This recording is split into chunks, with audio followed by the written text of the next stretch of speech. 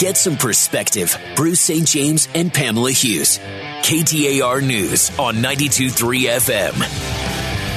Yesterday, we heard the news from ASU President Michael Crow that they were restricting travel of ASU faculty, staff, and students to China, specifically the coronavirus epicenter there, the Hubei province. All of China. Nobody was allowed to go to China. Yeah. We're learning. No China for you. No, exactly.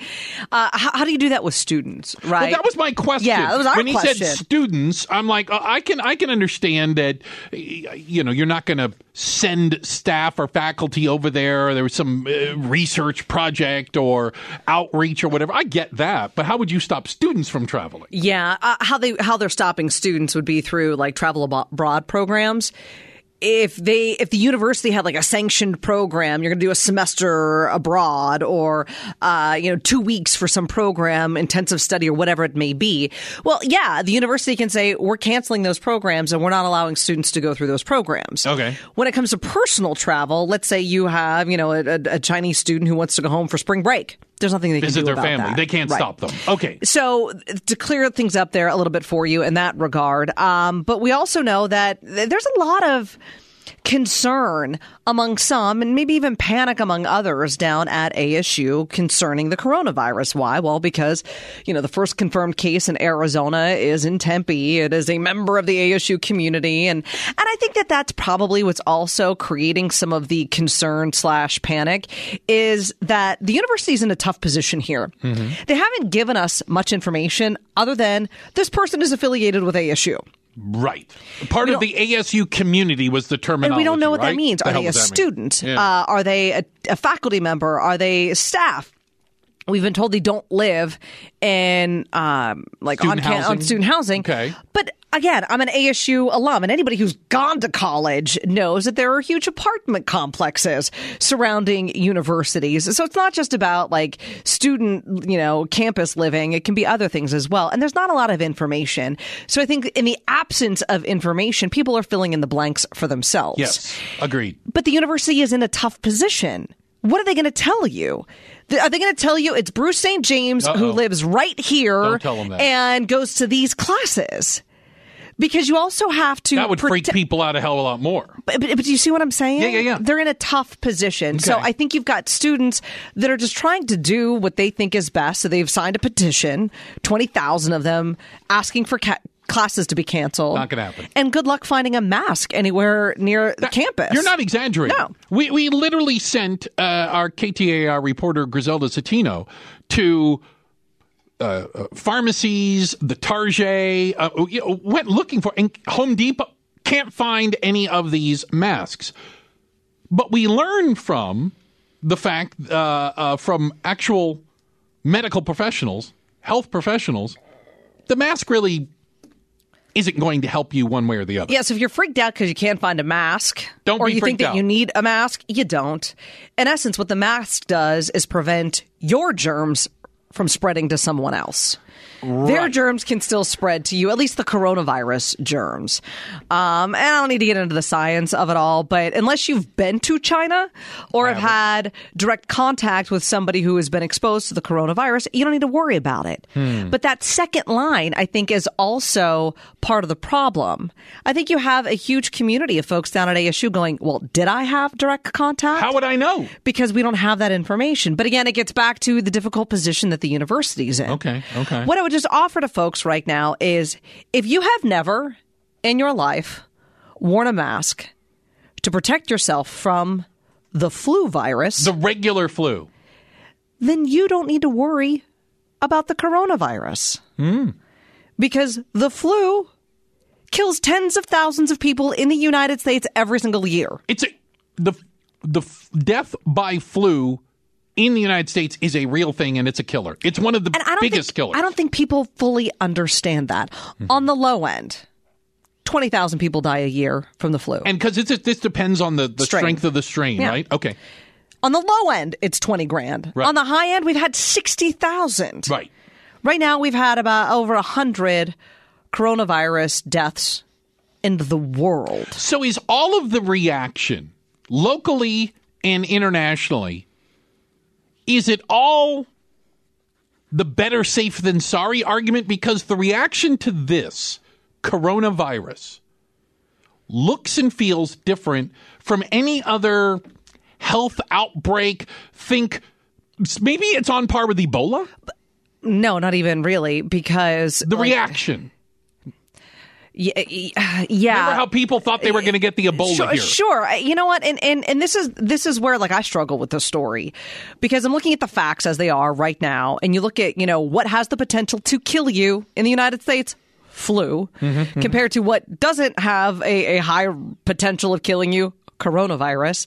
You would go, well, why haven't we banned flights to parts of the world where there's a huge flu outbreak? Why hasn't Europe banned flights to the United States because of the flu outbreak? Right. So, but that's what's happening, which then, honestly, Bruce, leads me to believe, well, what aren't they telling us? Well, and there is, do you know what I mean? There is a certain amount of, are we assuming that China's being honest? 100% transparent? No, because I it would be the so. first time in recorded history that they are. And so I get where there's confusion surrounding this, and I'm trying to offer perspective to folks. Like, if you're in China, be worried. This is serious stuff right now. And could it become serious stuff in other places around the world? Potentially. Yeah, and I reserve the right to change my opinion on I this. reserve the right to get freaked out at a later date. But right now, I'm just kind of looking at it as to where the real risk lies. And what I can't wrap my mind around are the folks who are absolutely freaked out about coronavirus, that they need to wear a mask, but yet didn't get their flu shot this year. It is a disconnect. Absolutely it is. I'm going to one-up you. The people who are pouring Purell over their head while wearing a mask, but they cut a hole in the mask so they could smoke. They're driving down the 51 right now, speeding, not wearing their seatbelts, worried about the coronavirus. Let me tell you, that ain't the thing that's going to catch up to you. But I also read the headlines, and it gives me a moment of pause when we find out that, the Trump administration, the White House, is considering banning flights to China. Yeah. We know that United has canceled flights to China. British Airways, a lot of international they've airlines. never done that for the flu. For anything. So while I hope you understand my argument of what really has the ability, proven ability to kill you in the United States, which is the flu, we don't take these kinds of precautions for the flu. No, we don't. Which opens the door for me to say, well, what don't I know about this? And that, again, so like you, I am not in a state of panic. No, not By the at way, all. I'm flying this weekend through an international airport that has direct flights to and from China. Hey, guess what? I'm going to Tempe Friday night. There you go. We're both living on the edge. All right? Hopefully we see you Monday. Halfway there. Living on a prayer. But I have not seen or felt this reaction from governments, health agencies, et cetera. No, I get it. So I almost wonder, again, is everyone being transparent, and is there something I don't know? Again, like you, I reserve the right to change my opinion if it comes out that there's more that we just don't know. Yeah. And I think that that's where a lot of people are right now. I mean, and this has been an evolution for me. I don't know about you, but on Sunday when I got the KTAR, breaking news alert that the first confirmed case of coronavirus is in Arizona, I was like, whoa. Just got real. And then when I found out it was at ASU in Tempe, I was like, even worse, oh my right? goodness, what a populated area. That's horrible. And we came on the air Monday and there was a genuine concern. And I think that you have that kind of natural reaction when something is new. We don't know what we don't know about the coronavirus. Yes. I can concede that. Yes. And that's where I think a lot of the concern for me comes from. And I don't trust China. I don't. Nor should you. But when you start looking at compare and contrast, flu versus coronavirus, that's where I'm getting a bit of a different perspective. But then on this hand, I'm seeing how different governments are handling reacting. This. And it definitely gives you a moment of pause. That it does. We'll continue to update you again on the facts and the things that we know as we know them when it comes to the coronavirus. But the message as of right now is the mask probably doesn't help you. Purell does not eliminate viruses or disease. By the way, the FDA... ASU's not canceling any classes. They didn't cancel it for the flu. They're not going to cancel it for this. Mesa Public Schools does not have an outbreak. And ASU is not allowing faculty, staff, or students in their abroad programs to travel to China. There you go. You're up to date. Maybe it's a great time that you should just sit down and spend more time with your kids, as opposed to all those trips to Wuhan that you were planning. We'll explain to you about how few of you are actually getting that face-to-face time. Bruce St. James and Pamela Hughes. We kind of brushed over that. Bob McClay mentioned it, the high-rise fire. It's an apartment building in downtown Los Angeles. And the thing that struck me, Pamela, is they had the, what do you call that? Like the big inflatable thing? Like bouncy house? Like a bouncy house, thank you very much, so that people who were jumping from the 5th, 6th, 7th floor could land in the on the big inflatable thing. Like, that's just something you don't see every day. Anyway, we keep an eye on that as well. It's just another day, just another news story, right? So how much time do you actually spend with your kids? Now, the question is not how much time do you spend in the same room. This almost gets to, quote, quality time, right? Sure, face-to-face time without other distractions, right? Because if you say, I'm around my kids all the time, they're on their phone, I'm on mine, that's not what we're talking about. No, we're talking about like face-to-face, not just coexisting in the same room. And what we find out right now that, on average, parents are spending just about 5 hours a week face-to-face with their kids. That is shockingly low. Hold on, I'm going to do the math here. Oh, stop it. That's less than an hour a day. Oh, man. That's as much math as I can do. Yeah, and it seems sad to a certain extent. Yeah. And is technology the thing to blame?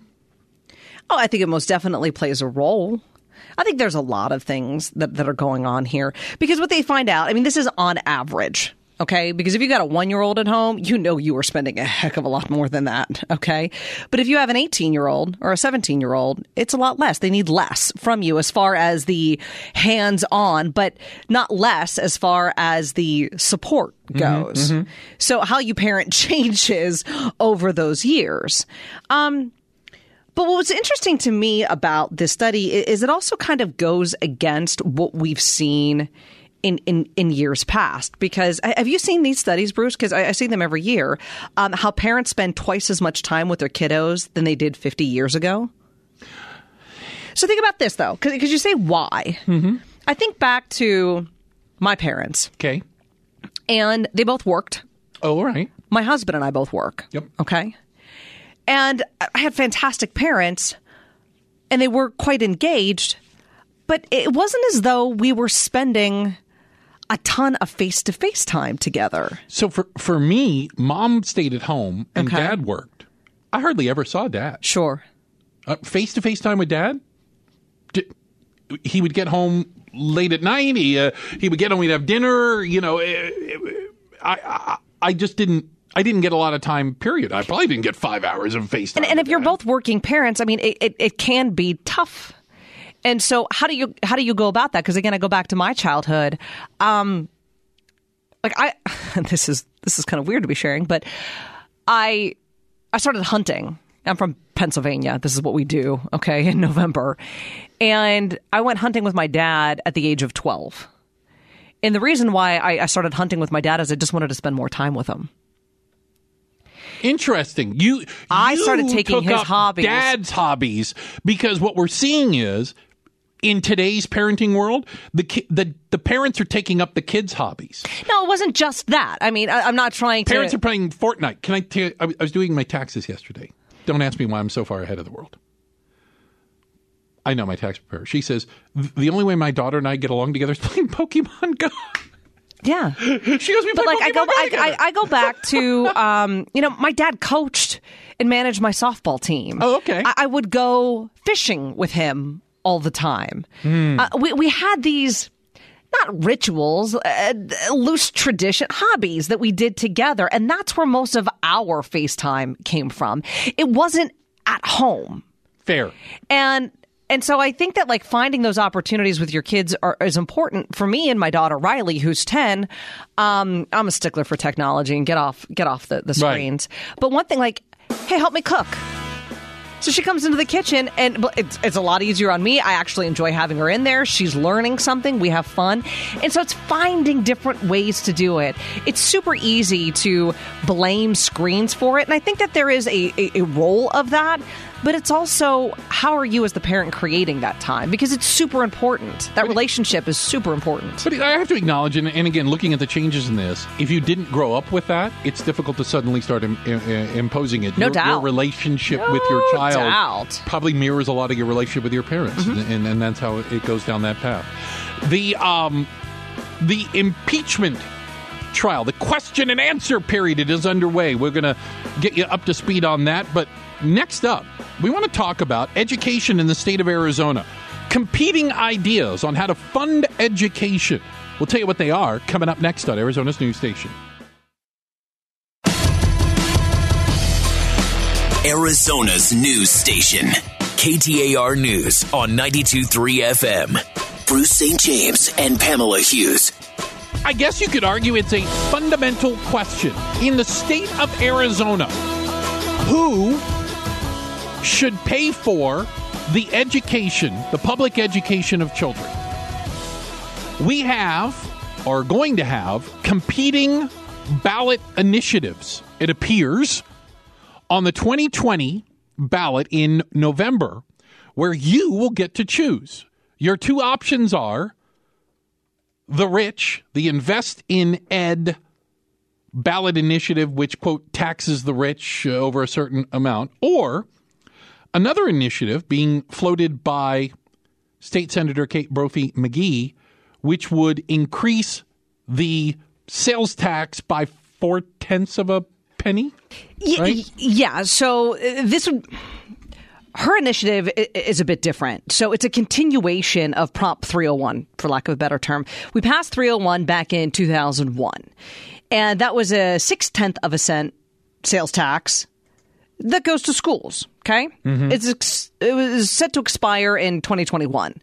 Well, the governor last year signed legislation that extended it to 2041, okay?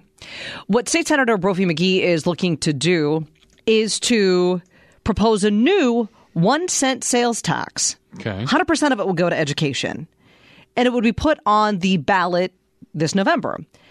It would replace that 0.6 cent that I just told you about, and would kick it up to 1 cent. A full penny. Forever.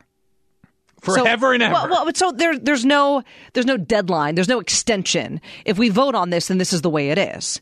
So it would be an increase of 0.4 of a cent, in essence, is what she's looking to do. Now, we're going to have her on the program tomorrow to dive into this a little bit more, because you and I have questions. We have questions. And we know that, you have questions as well. We asked you, though, which one of these initiatives would you be more likely to support? Because there's a good chance both may be on the ballot, could both potentially pass. Your choices. Yes, they could. Invest in Ed. Yeah. Tax the rich. Yeah. Or a penny for education. 1 penny in perpetuity. Okay? Here's what you had to say on the open mic line, brought to you by Carol Royce with Keller Williams Realty East Valley. Susan in Cave Creek, I'd vote for Penny for Ed. Definitely agree that it is not the responsibility of just some of our population to make choices for education. This is Karen from El Mirage, Arizona. As a conservative voter, I could totally get behind the Penny for Education initiative. I would just want there to be specific language that this money would go towards our students, our textbooks, and our teachers, and that it would not be used for our too many superintendents in Arizona and other administrative costs. This needs to go to our kids and the classroom. And that's a great question for Ms. Brophy-McGee tomorrow, right? For Senator Brophy-McGee, because here's another thing that has happened in the past, and shout out to Daryl for emailing me this. In the past, when we have voted on increases in spending for education, we'll stick in the education world, the state legislature has subtracted that amount of money from the general fund, leaving education at exactly the same spending level, and then they use that money for something else. Would that happen? Could that happen? Because I find it hard to believe that the state lawmakers want their hands tied. They don't like that. They don't like John Riorico, I'd vote for both simply because I have lost all trust in the state legislature to do what is right for education, especially since they seem to be determined to kill public education in this state.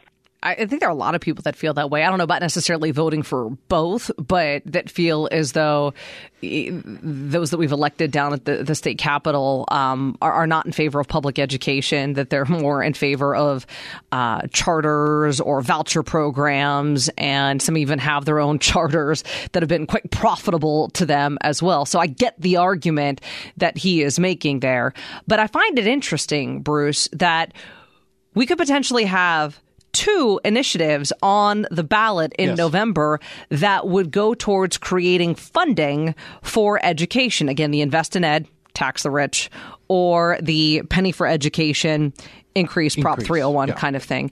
But could there possibly be a third? Is there a possible third revenue stream that we may actually be voting on when it comes to education in November? The legalizing of recreational marijuana in the proposal, because they're still gathering signatures as well, a portion of percentage of the tax revenue from legalized recreational marijuana is earmarked towards, quote, education again. I'm not mad at that. I think that that's kind of a selling point. Like, hey, you know what? That's going to help fund education, and we need funds for education. So, people could get behind that. This is where, politics and the process gets a little wonky, but I think important. If you're looking at these three measures, the one on its surface right now, and I want to get more answers tomorrow when we have State Senator Brophy McGee on the program to discuss this. But out of the three, hers, the penny for education, is the one I can get behind. Even though I am a supporter of, recreational marijuana, if you want to pass that, that's fine. Right. And I think that the state is going to eventually pass it. I don't want to pass it by a ballot initiative. I want the legislature to do that. They don't want to be on record. But I'm telling you why, because they don't want to be on record. But when you want to change something, because we haven't been down this path before, they're not going to be able to change it. They're going to have to go back to the voters. If the voters are the ones that pass it, then the voters are the ones that change it. If the legislators are the ones that pass it, the legislators are the ones that change it. And I think we need that for pot, but I don't think we need that for education. I don't want the legislators to touch the money that goes to education, because I, like you and some of our callers, don't trust them with that. What have they ever done to let you... But that would make you trust them? They do not believe in, quote, properly funding education or spending more money for education. They don't believe in increasing taxes, period. That's why I don't want them to have their hands in this one. Those calls on the open mic line, we appreciate them. They were brought to you by Carol Royce, the leader in Arizona real estate. We'll get your home sold guarantee, or she'll buy it for cash. Go to carolhasthebuyers.com. Greg makes the point that increasing a sales tax impacts lower income people more, because they pay a larger percentage of their money. I get it. I get it. But we have to find revenue somewhere. So what your argument is, tax the rich because they have more of it? Might be one of the reasons why you need to have your faith in humanity restored. I'm going to tap in today and tell a story of a friend of mine restoring my faith in humanity. I like that. That is coming up next on Arizona's news station. KTAR News on 92.3 FM. Get some perspective. Bruce St. James and Pamela Hughes. We are 47 minutes into a 16-hour, at least that's what it's scheduled for, Q&A session inside the United States Senate, where 100 senators on a piece of paper, you got to put your name at the top, Pamela. If he doesn't have your name on it, you're not going to get credit. Credit for it. Your name, who you're addressing your question to, House managers or White House counsel, and what your question is. You then have to hand it to the front of the room, and Chief Justice Roberts reads the question and allows for the Q&A part. All right. So here was what the first question in this, like you said, 16-hour marathon session sounded like. The Democratic leader asks of the House managers, is there any way for the Senate to render a fully informed verdict in this case without hearing the testimony of Bolton, Mulvaney, and the other key eyewitnesses, or without seeing the relevant documentary evidence? The short answer to that question is no. There's no way to have a fair trial without witnesses. And when you have a witness who is as plainly relevant as John Bolton, who goes to the heart of the most serious and egregious of the president's misconduct, who has volunteered to come and testify to turn him away, to look the other way, I think is deeply at odds with being an impartial juror. That was House Manager Representative Adam Schiff. I don't know how to put his entire title in one thing, answering that question. And then the questions bounce back and forth, basically. One question. side. Okay, sorry. No, you ready? And then the other side gets the question. The other side gets the question. I don't have the response to it here. But I thought that this was kind of interesting. Oh, okay. Question from Senator Markey to the House managers. On Monday, President Trump tweeted, "The Democrat-controlled House never even asked John Bolton to testify," end quote.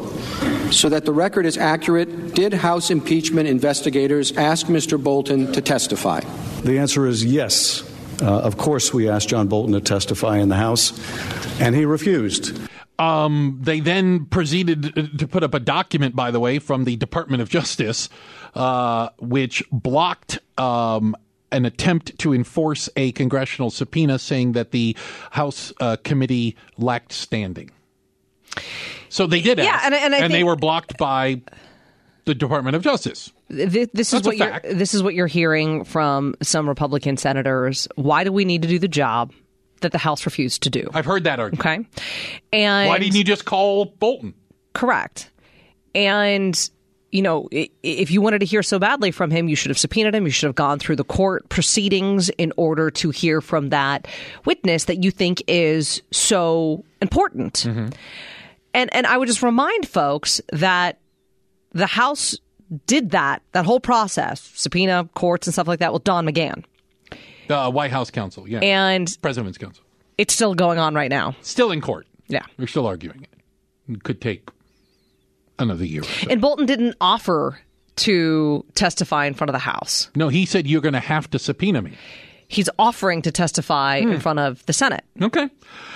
Again, 51 minutes into a 16-hour question and answer periods. We'll have a lot more of the back and forth, and the reality is most of you probably aren't watching. This is when I usually try to restore your faith in humanity, but today Bruce has got a story to share with you. I want to share a story of my friend Trish, who took a unspeakable tragedy and has turned it into something not only amazing but life-saving.